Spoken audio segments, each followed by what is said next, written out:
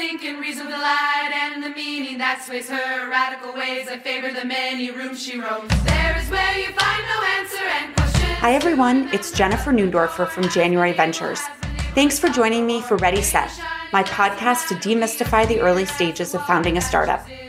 I'm excited to share this episode. It's a really candid discussion with great insight into not only how to develop an early idea, but also how to determine if you're the right person to turn that idea into a company. Plus, it's loaded with concrete advice for founders, including some great productivity hacks.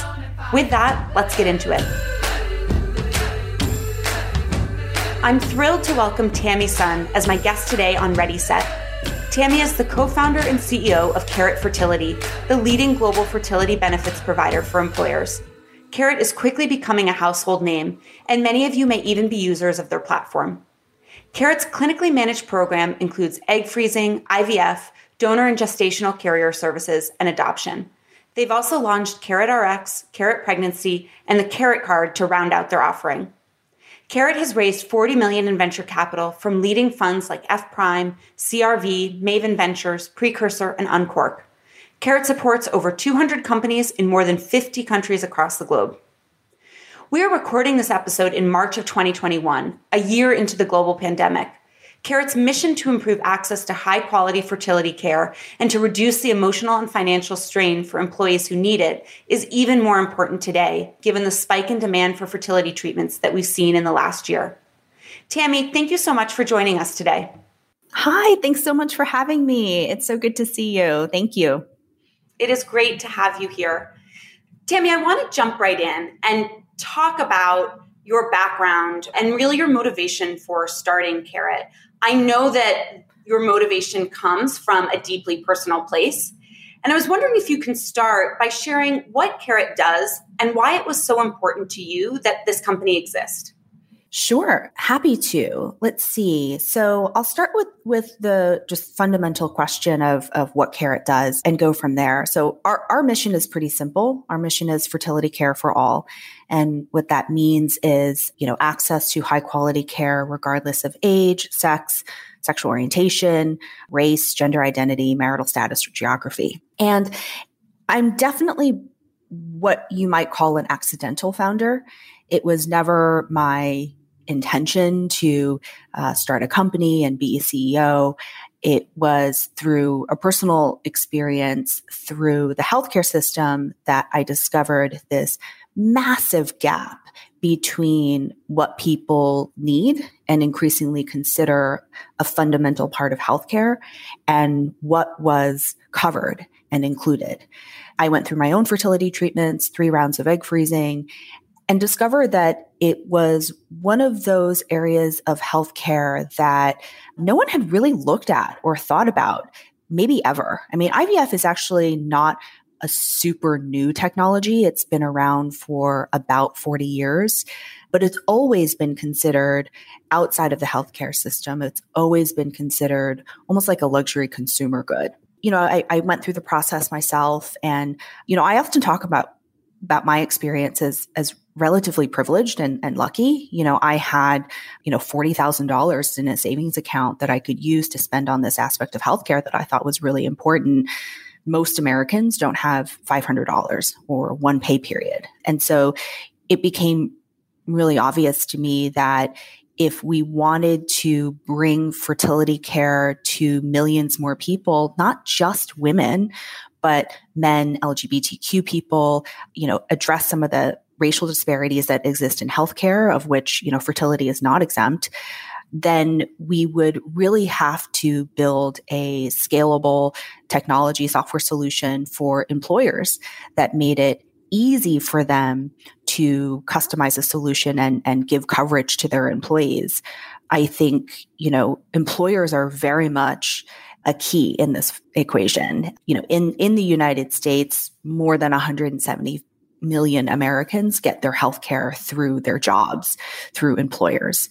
And so if you believe, which we do, that fertility care should be a standard part of healthcare along with medical, dental, vision, and fertility, then it's super important that we make this easy for employers. So that's kind of how we got to the solution. We looked at a whole host of other product ideas before we landed on an HR and benefit solution. I'm happy to sort of talk about that too. That's really interesting, Tammy, to hear where your personal connection to the company's mission and vision came from. I think that personal motivation is such a key factor in any founder's journey. One thing that was interesting was you mentioned you're an accidental founder. How did you first get exposed to the world of startups? And how did you then translate your personal passion for the space into the motivation to actually start a company? Because starting a company is really different than thinking hypothetically about some solutions in a space. Yeah, that's a great question. So when I say an accidental founder, I think, there are lots of different ways to become a founder and a CEO. Some founders, and this is a completely legitimate approach, which is like you're testing different problems. You're looking for something that you want to do and want to build. That wasn't my case. I sort of stumbled on a problem, which was a gap in healthcare that I thought was something that a lot of people would consider was a problem, like the way that I did. But more than the solution, before I even got to sort of the solutioning, trying to figure out like, okay, well, how would I solve this problem? I just became completely absorbed by the challenge itself. I became completely almost in love with the problem. And even before it was obvious that this would be an enterprise solution, even before it was obvious that it would be B2B or that we would not do direct to consumer, I was captivated by the technology, by the addressability, by the growth of the market, and by the really ability to impact tens of millions of people if we were successful. And so for the first, I would say, 6 or 8 months, I wasn't really solutioning anything. I was deep in research. So I was reading all the medical papers. I was talking to a ton of doctors and others in the fertility space. I, was going to conferences where I was like the only clinician sort of sitting in the room trying to understand, what are the advancements and what are the limitations, what's on the horizon 5 years from now, 10 years from now, 15 years from now. It became really obvious that the problem was interesting to me. And then I sort of went through a period where I really considered both emotionally and analytically, like, am I the right founder to address this problem? Is this something that I'm going to, really invest in for the next 10 years of my life? And do I have a particular point of view on the world that doesn't exist, that I think should exist? Am I the right person? Do I have the right approach? Can I build the right team to do this? I didn't know anything about Silicon Valley. I didn't know anything about starting companies. I didn't know anything about investors. I didn't know that there was a thing where you could be an executive in residence at a fund and they would pay you to do this research, And so I spent like $40,000, $50,000 of my own savings, after I quit my job, going through this process. And so it was really very much a cold start for me in terms of being a founder. What really sort of allowed me to stay connected was just being really in love with a problem and also being very, very close to benefit leaders and HR leaders. It was the one thing where for almost a year and a half, whenever I asked an employer benefits leader to have a conversation about this topic, I never got a no. It was just a full year and a half of saying yes. Not that they would buy the product, but that they wanted to have a conversation about it. They wanted to give me feedback about it. They wanted to tell me about, just last week when somebody had walked into their office and asked about, this or that topic. And so we knew that we were onto something in those early days. Tammy, I love what you said about just being fully in love with this problem and the opportunity. That must have been so much fuel for you in those early days. And it's clear that it continues to give you that same sort of energy and motivation for what you're building with Carrot. Everything you mentioned is such an important process for founders to go through, to be honest with themselves about the opportunity and then their commitment and role and unique insight in going after that. I know that before you started Carrot, you were running partnerships at Evernote. And I want to talk a little bit about what that was like when you jumped out and left the security of, stable company like Evernote and started your own company. It's clear you had done a lot of the research and the self-reflection needed to make that leap. But how did it feel, and how did you fully get comfortable making such a big transition? In looking back, I remember quitting my job because I wasn't actually doing my job anymore. I was waking up every day thinking about this problem, spending, as I said, a ton of time in the literature, a ton of time in reading and learning. And I had to quit my job because I wasn't actually performing my duties. I was taking time off to fly to different conferences or, do different things. And so it was an eventuality. It had to happen. This thing had completely captivated me, and I didn't really have a choice. And frankly, I wouldn't suggest that people really do this without having a really, really strong reason why, unless they're really compelled to. Because, as I said, I probably spent over $50,000 of my own money, just during that sort of 6 to 8 month period, doing this without thinking like, is this really going to happen, right? Is this really going to be a successful business? And at the time, I don't know if you remember, but if you rewind like 4 years, egg freezing in particular was something that people were talking a lot about, but it was still considered very niche. It was still considered something that only a small number of people might be interested in. And it was still something that people couldn't quite see as mainstream healthcare. And so there were a lot of initial challenges with regards to sizing the opportunity that were, that had to be overcome in those early days. But in terms of leaving that job, it was less of leaving, and it was more like I couldn't actually stay. I love that, Tammy. That makes a ton of sense.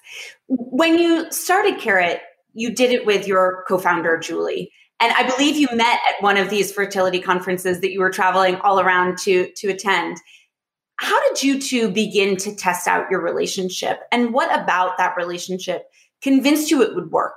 And embedded in that is like, what advice would you give to founders who are considering whether to start a company with co-founders versus taking a solo path? Yeah. So my first co-founder was Dr. Asma Ahmed. She's a fertility doctor, and she's the one I met at a medical conference years ago. And we were both sitting I was one of the only non-clinical people at the conference, and I had attended this session on this breakout session on affordable IVF, right? How to dramatically cut the cost of IVF through sort of new technologies. There's a whole host of things around sort of what you can do around the embryology lab and all sorts of things. So it was a conference about that. And I sat down and I saw a woman sitting next to me with a name tag saying UCSF from San Francisco, and struck up a conversation. I said, "Hey, I'm from San Francisco too. Do you want to talk? Do you want to meet? Do you want to collaborate when we get back to the Bay Area?" And she said yes. So we started meeting up like once a week at a coffee shop and trying to get to know each other and sharing ideas. I think what I would say to founders when thinking about how to think about co-founders or how to think about your founding team is, my sort of co-founding team included an engineer, it included a doctor, and it included Julie, who you mentioned earlier, who was, one of the early employees at Zenefits. So insurance, benefits, et cetera. And it was a pretty deliberate attempt on my part just to bring all of the necessary sort of talent and DNA into sort of the first cohort of people who would build the company, right? We needed somebody who could code. We needed somebody who understood the medicine and the science and the technology. And then we needed somebody to work with me on sort of the business side. I think there is a myth that you have to have co-founders in order to start a company. And it is certainly true that you need a team in order to start a company. This is not a solo venture, but I would sort of challenge the idea that you have to have a co-founder in order to start.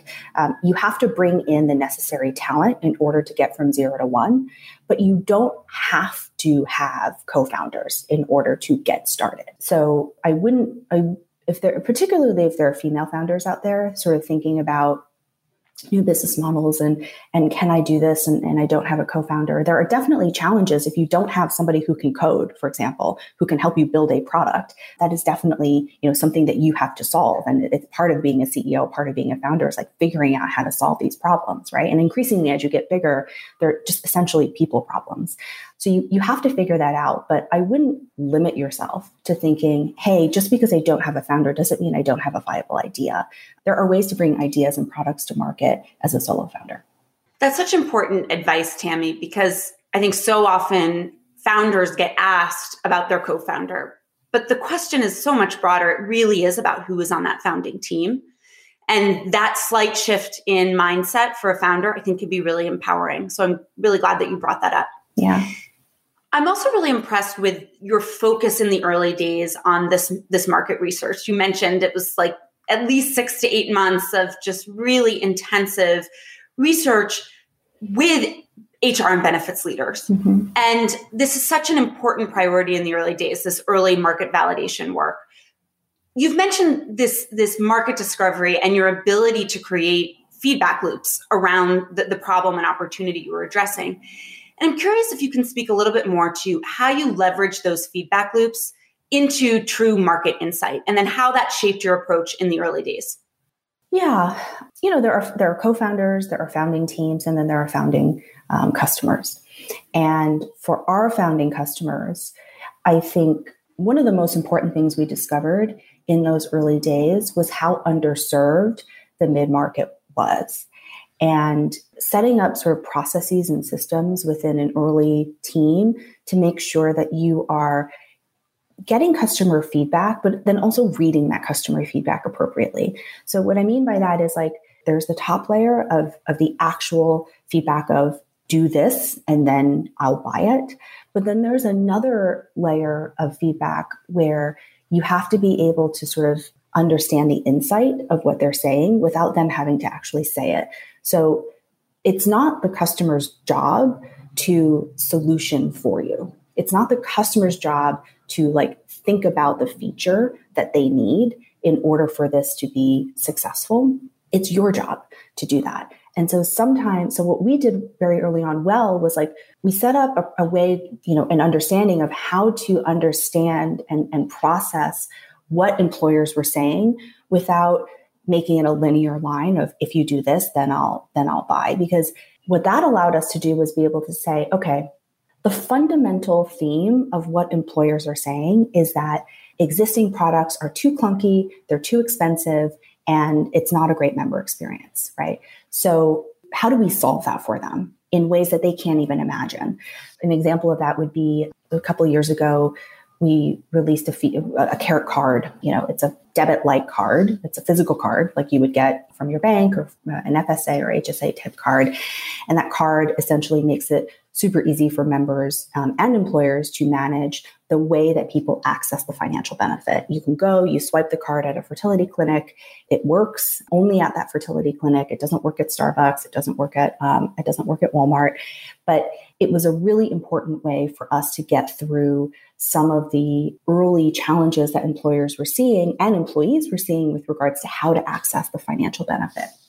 We also, listened to our employers when they told us that it was really important to have global access for this product. And so we're the global leader right now. We have, 50 plus countries where we serve large US multinationals across a very complex set of healthcare systems, not just in the US, but around the world.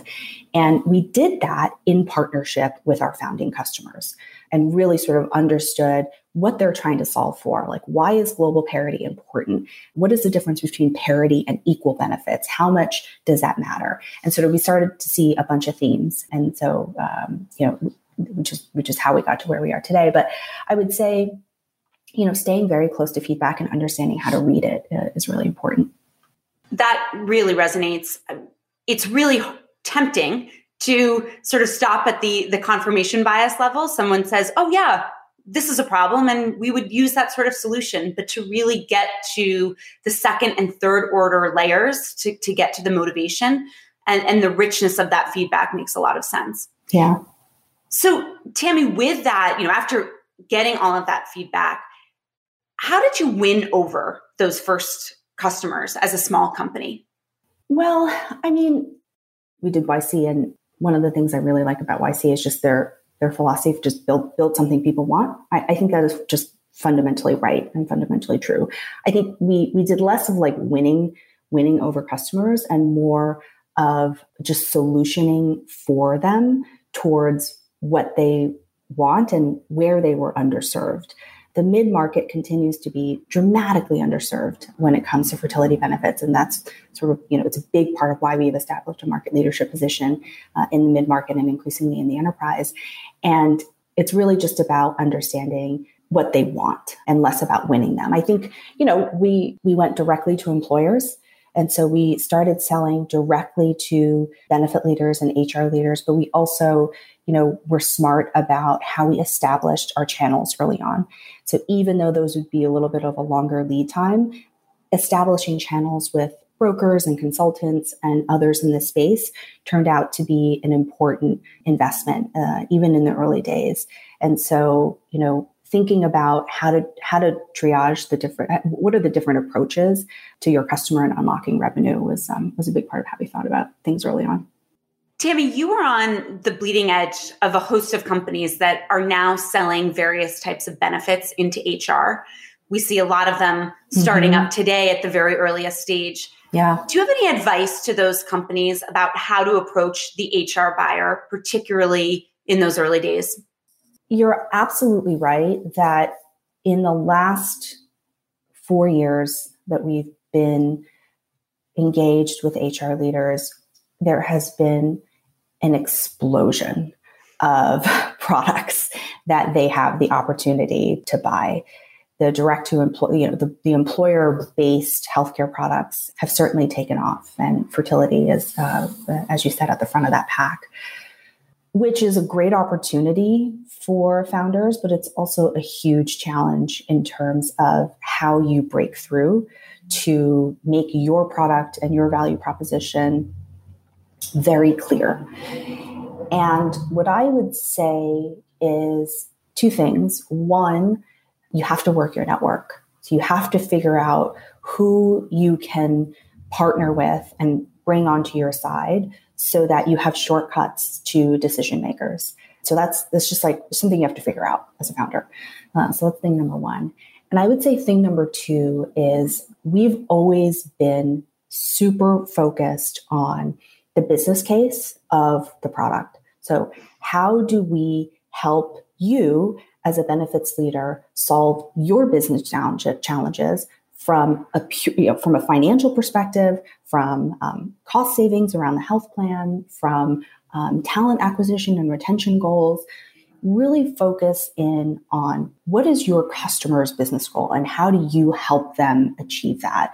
And getting really tight on some of those stories will help you sort of elevate to what is top of mind. Those are great insights, Tammy. And I know that a lot of our listeners are going to be jotting down notes there, given that it is becoming an increasingly popular way to go to market.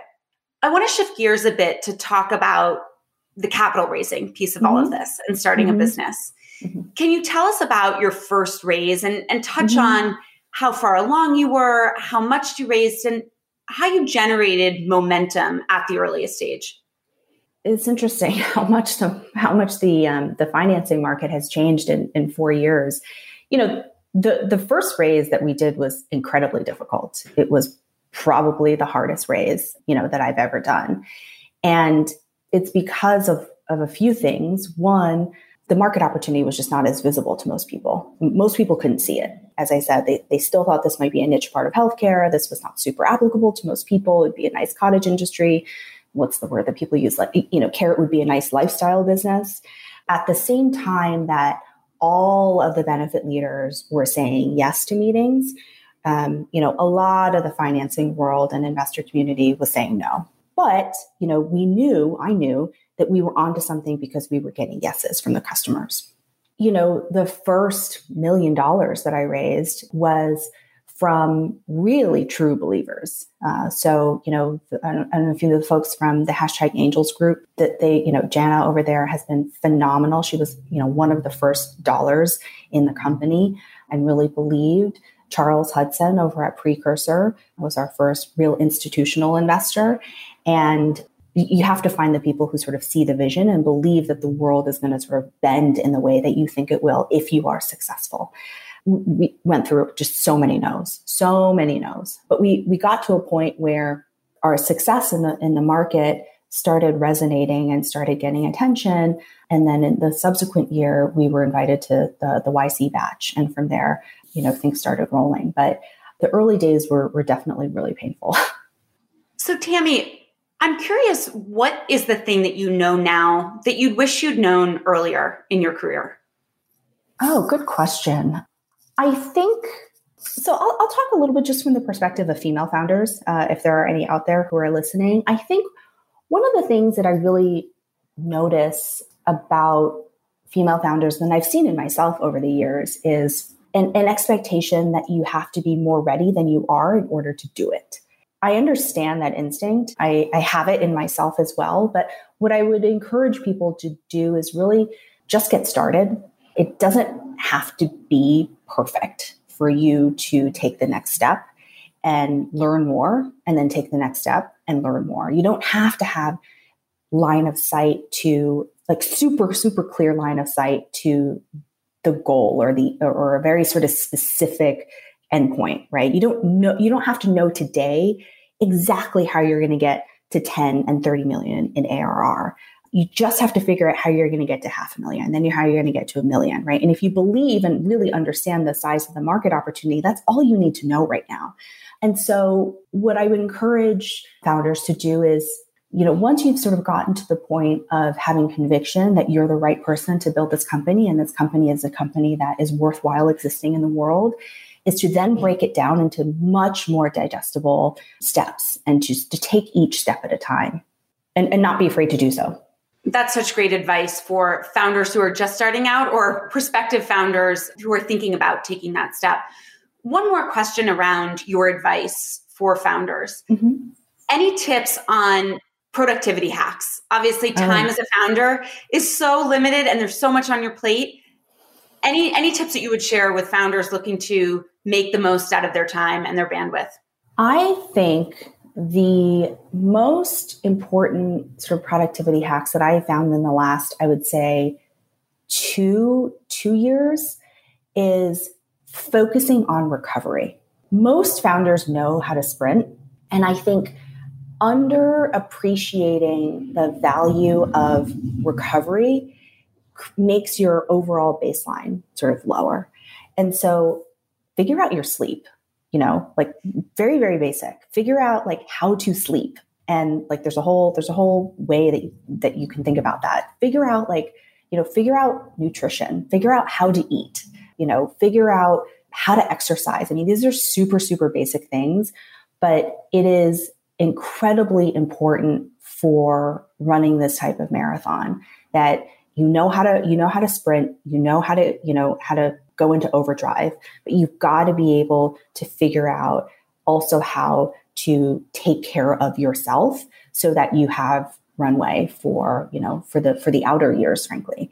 It's really, really basic, but those are the things that I would tell people is not to forget about the way that you sleep, the way that you eat, the way that you move.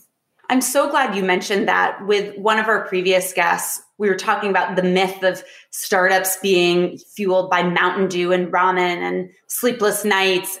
And that really isn't a recipe for long-term sustainability. So it's such a good point. Yeah. Tammy, this has been such a busy year for Carrot. You launched a number of products, including Carrot at Home, Carrot RX, Carrot Pregnancy. There's so much exciting stuff that you guys are doing. Where is Carrot today, and what are you excited most for what's ahead? Well, we are definitely in another hyper growth phase. We have seen tremendous interest in fertility benefits from mainstream employers over the past 12 months. And, today we have, I think, more than 220 customers in 50 countries around the world. We're growing aggressively in terms of adding to the team and all of that. But I think, where we want to be is to be, many steps closer to our goal and our mission, which is making sure that tens of millions more Americans and people in this country and folks around the world are able to access high quality fertility care, regardless of age, race, sex, sexual orientation, gender, marital status. And so our goal is really clear. It's really specific, which is make fertility care a fundamental part of healthcare. And doing that in this country means partnering with payers and employers. So we're going to keep doubling down on that. Tammy, it's so exciting to see how you've taken this idea and passion for the fertility space and built it into this market-leading company that is helping so many people worldwide. It's really an inspiring story. And I so appreciate you joining us today and being so candid about the journey and your experience along the way and what you've learned. I know that our listeners are really going to get so much value from this discussion. And I really appreciate you taking the time to join us today.